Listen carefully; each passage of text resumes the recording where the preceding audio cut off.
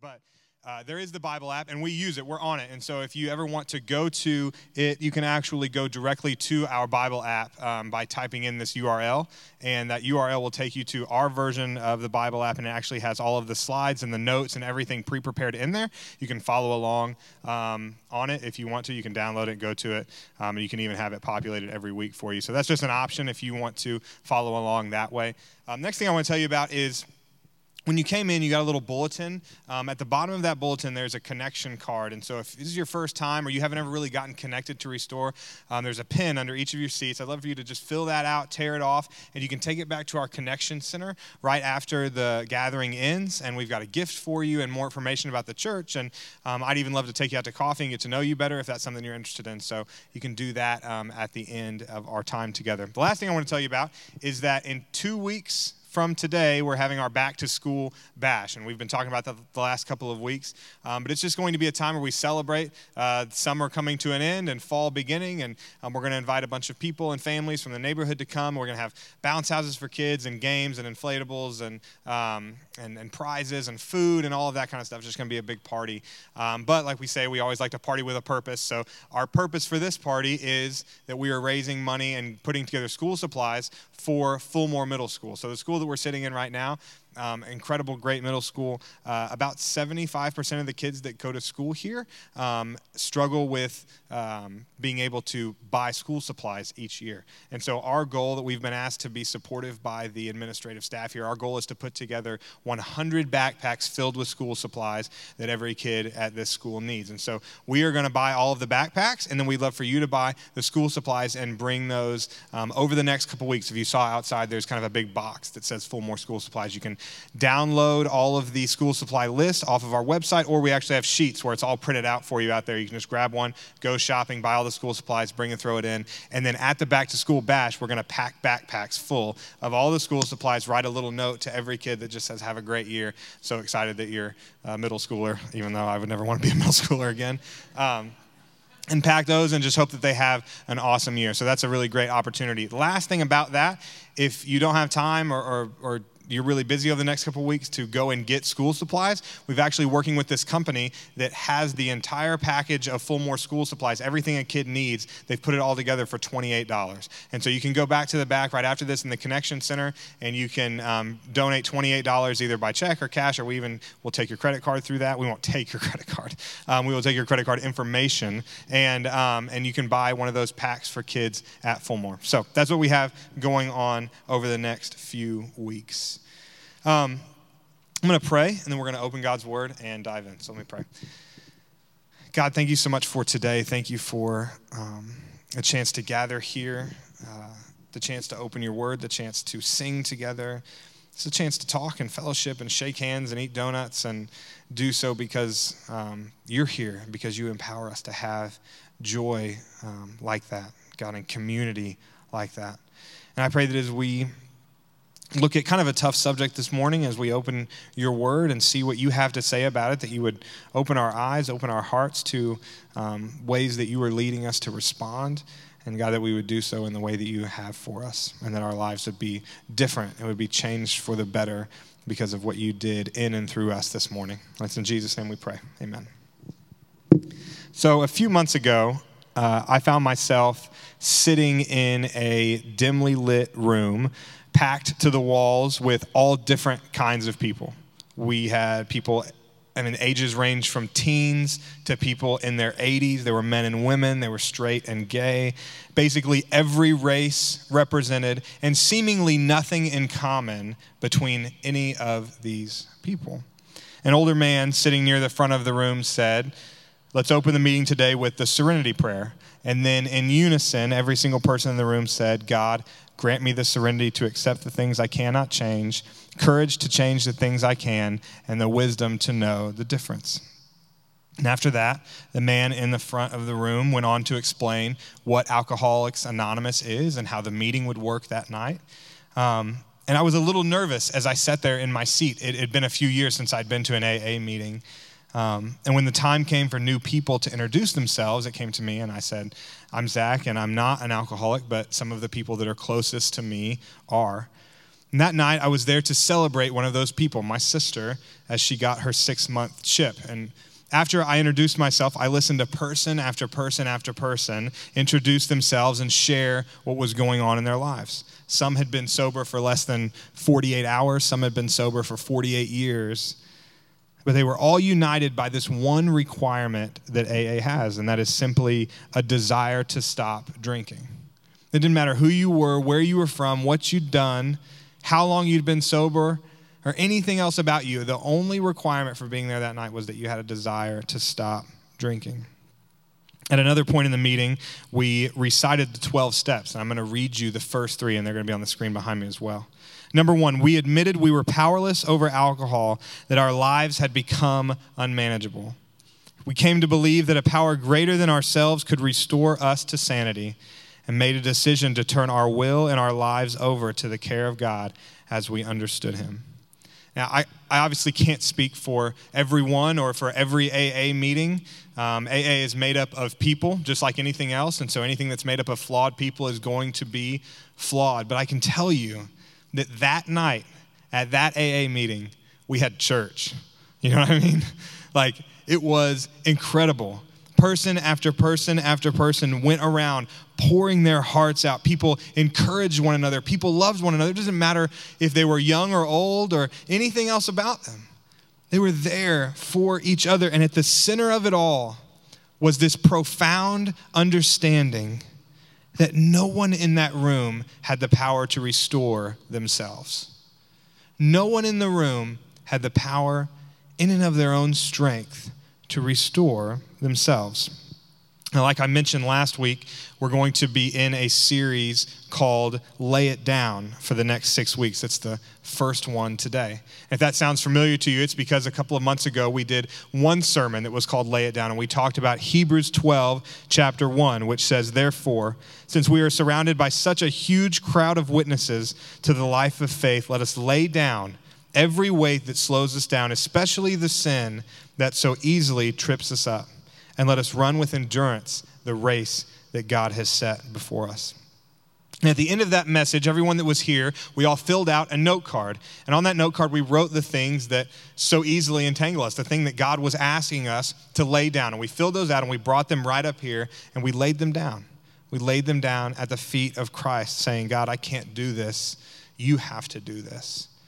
And then our staff, we took those note cards and we prayed over each and every one of them. And then we put them into kind of common categories. And it came out to be about 6 common categories. And we took those categories and those common answers, we made them into this message series. And so we are going for the next 6 weeks to address the 6 things that kind of plague us the most, the six things that we all need to lay down. And the first one today that we're going to look at is addiction. Now, you may or may not be an alcoholic, but I would be willing to bet that most of us have something in our lives that we are powerless to control. Some of us have something in our lives that we can't fix in and of our own strength. Addiction can be such a hard thing to describe or to define. So for our purposes this morning, I'm going to use this clinical definition. Addiction is a strong and harmful need to regularly have or do something. It is a strong or harmful need to regularly have or do something. And just think about all the ways that this can apply to our lives, right? We have some of the most common alcohol and drugs. We also have pornography, sexual addiction. Porn is a $13 billion per year industry in the U.S. alone. This is an addiction that some studies suggest affect up to 90% of men and 65% of women. What about our phones? Addicted to technology. The average smartphone user checks their phones more than 35 times per day and spends almost 4 hours on it each day. Another one is working. This is something that I battle constantly, this idea of workaholism, this idea that if I can just accomplish or achieve enough things, then I can finally find peace, but it's never ending. I just continue to run after it and go after it, and it never satisfies. It can be food. It can be caffeine. I mean, how many of us can make it through an entire day without caffeine? We give you caffeine when you come here. We have it out there because you'll sleep during the sermons if we don't give it to you. But how many of us? It's hard to make it through an entire day without caffeine. It could be caffeine. It could be nicotine. It could be gambling. It could be religion. I know a lot of people that I've come across in my life who are addicted to religion, addicted to being moral, addicted to just being a quote unquote good person. They try and try and try and try, but they never can be good enough because none of us can. I could go on and on and on. Some of these things are certainly more accepted, kind of by society around us than others, but they can all be incredibly damaging in our lives. One of my very favorite stories in the Bible talks about someone who was struggling with addiction. And if you have your Bible or your phone, and the verses will be on the screen behind us, we're going to be in John chapter 4. John chapter 4. So let me set the scene for us. Jesus is traveling with his disciples from Judea to Galilee, and that means that he had to go through this town called Samaria. And if you aren't familiar with the relationship between the Jews and the Samaritans, let me just tell you that it wasn't good. Right? They hated each other. They despised each other. In fact, Jewish people tried not to travel through Samaria because they were afraid of being mugged or injured or beat up or even killed sometimes. So going through Samaria wasn't exactly an ideal situation for Jesus and his disciples, but that was really the only way or the fastest way to get to Galilee in those days, and that was where they were going, so they went. We pick up the story in John chapter 4, starting in verse 5. So he, that's Jesus, came to a town in Samaria called Sychar, near the plot of ground Jacob had given to his son Joseph. Jacob's well was there, and Jesus, tired as he was from the journey, sat down by the well. It was about noon. When a Samaritan woman came to draw water, Jesus said to her, "Will you give me a drink?" His disciples had gone into town to buy food. The Samaritan woman said to him, "You are a Jew, and I am a Samaritan. How can you ask me for a drink? For Jews do not associate with Samaritans." Jesus answered her, "If you knew the gift of God and who it is that asks you for a drink, you would have asked him, and he would have given you living water." "Sir," the woman said, "you have nothing to draw with, and the well is deep. Where can you get this living water? Are you greater than our father Jacob, who gave us the well and drank from it himself, as also his sons and his livestock?" Jesus answered, "Everyone who drinks this water will indeed be thirsty again, but whoever drinks the water I give them will never thirst. Indeed, the water I give them will become in them a spring of water, welling up with eternal life." The woman said to him, "Sir, give me this water so that I won't get thirsty and have to keep coming here to draw water." He told her, "Go, call your husband and come back." She says, "I have no husband." Jesus said to her, "You are right when you say you have no husband. The fact is, you have had 5 husbands, and the man you are with now is not your husband. What you have just said is quite true." So Jesus is walking through Samaria. He stops at a well because he gets thirsty, and there he encounters this woman who is addicted to men. He encounters a woman at the well who is addicted to men. We don't know why. It could have been something sexual. It could have been a relational addiction. It could have been anything, but she was addicted to men. 5 husbands. The guy she was with now was not her husband. She was trying to use men to meet her needs. That's obvious. She's thirsty, both in the literal sense, right, for water that very day, but also in the metaphorical sense. She wants to find something that is going to meet the needs that she feels like she has. And she's been trying guy after guy after guy, and it hasn't worked. So when Jesus shares about the living water, the water that forever satisfies, the water that brings about eternal life, she wants it. She jumps on it.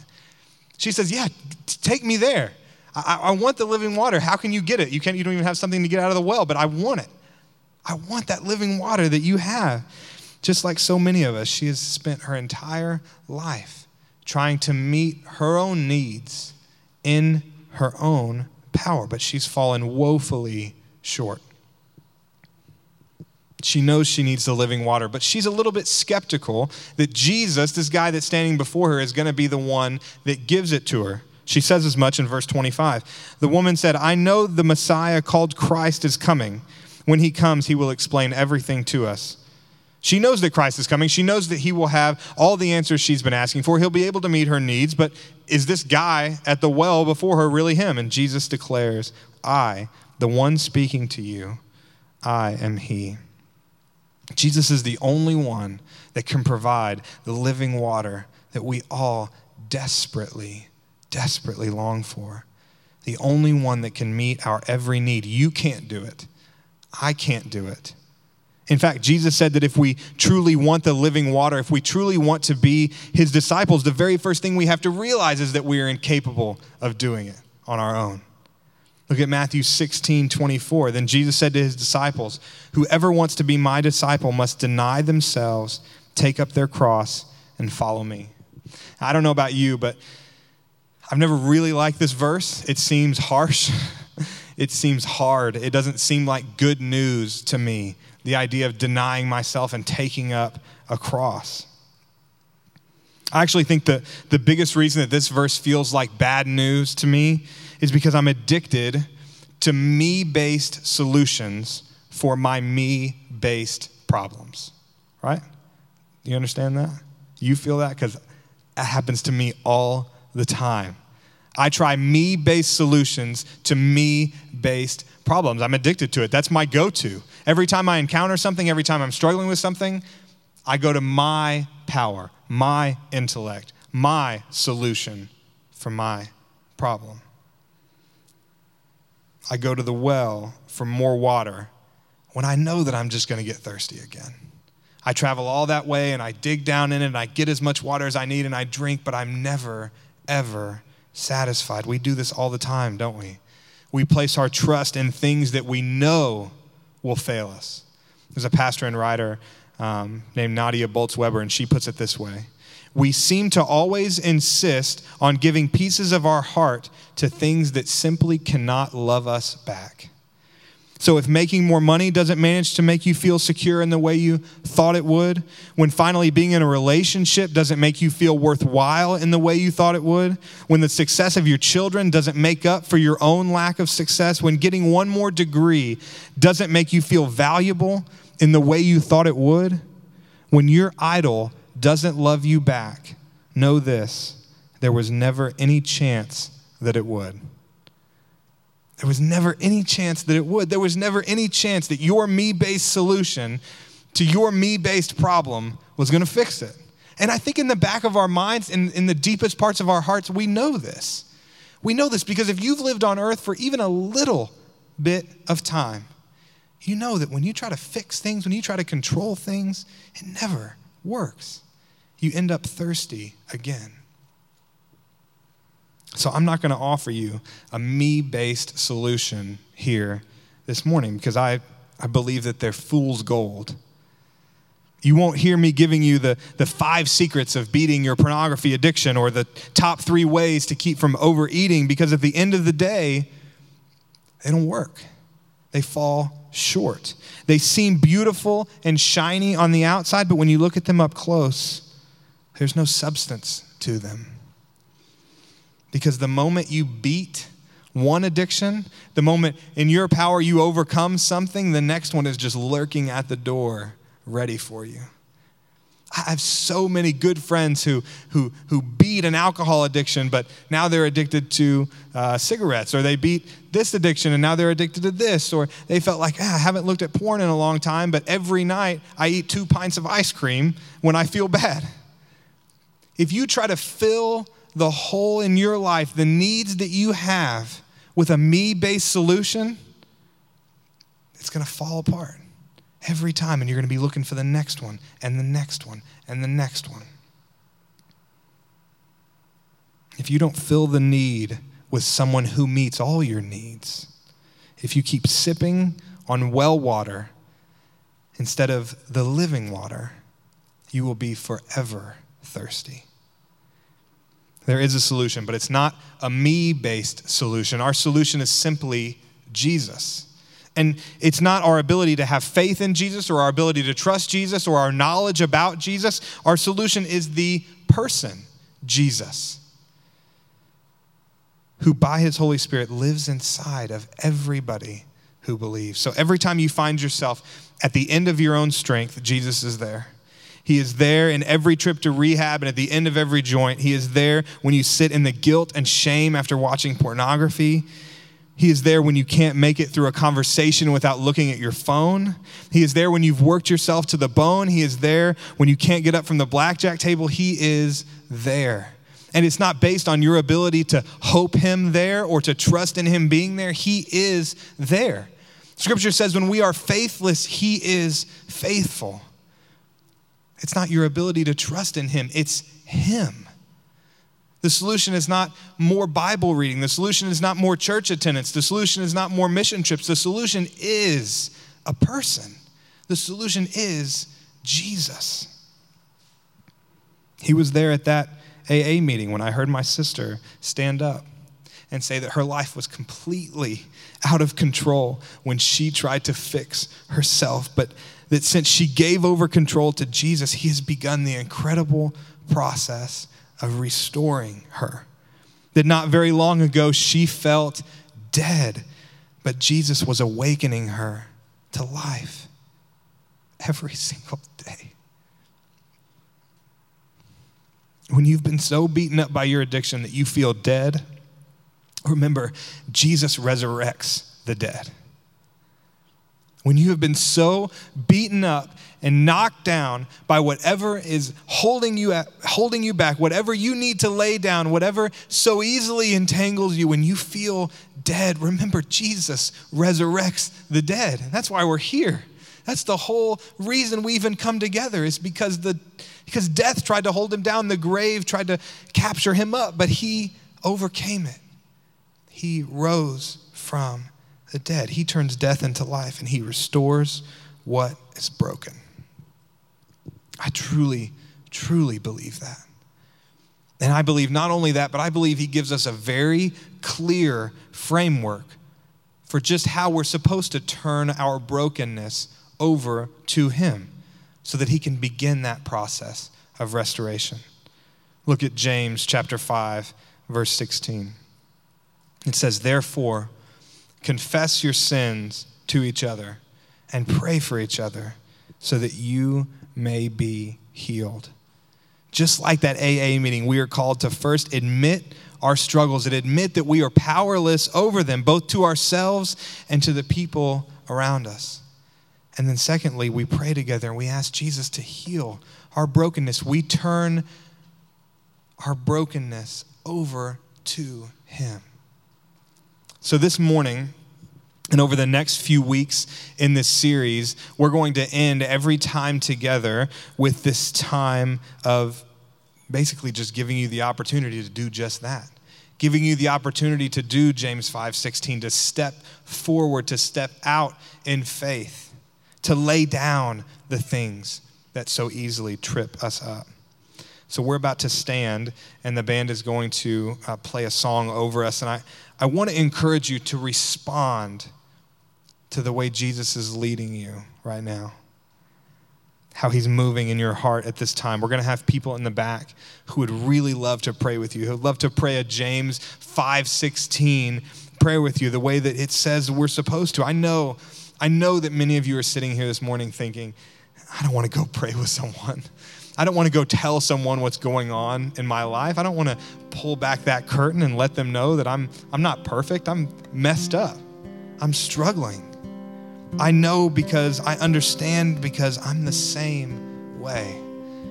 Man, my flesh, I don't want to do that either. I want to maintain some illusion of control over my life. I don't want to let anybody else in, because I know that the moment that happens, God's going to start to do some restorative work, and I'm not even sure I'm ready for that. You know what I mean? But I know that's what I need to do. I know that that's what so many of you need this morning. And I want you to know these aren't people back there praying with you that are gonna judge you or condemn you no matter who you are or what you've done. They simply want to pray with you and ask Jesus to begin that incredible process of restoration in your life. So if you would stand up with me. Like I said, the band is going to play a song, and I just want to encourage you to step out in faith, to give the broken pieces of your life to the great potter who takes them and makes them into beautiful, beautiful things. Let me pray. God, thank you for this morning and what you're doing in our lives. Thank you for the fact that we don't have to be enslaved by the things that so easily weigh us down, that so easily ensnare us, God, but you call us to lay them down. God, you call us to first admit that we are completely powerless over them, both to ourselves and to others, and then to ask for you to heal them. Ask for you to take those broken pieces of clay and make them into your masterpiece. God, thank you that our hope and our trust is not in any program or any ability or any book or any solution that the world gives us, but our hope is in Jesus. And I pray that we meet and experience him in an incredible way this morning. It's in Jesus' name. Amen.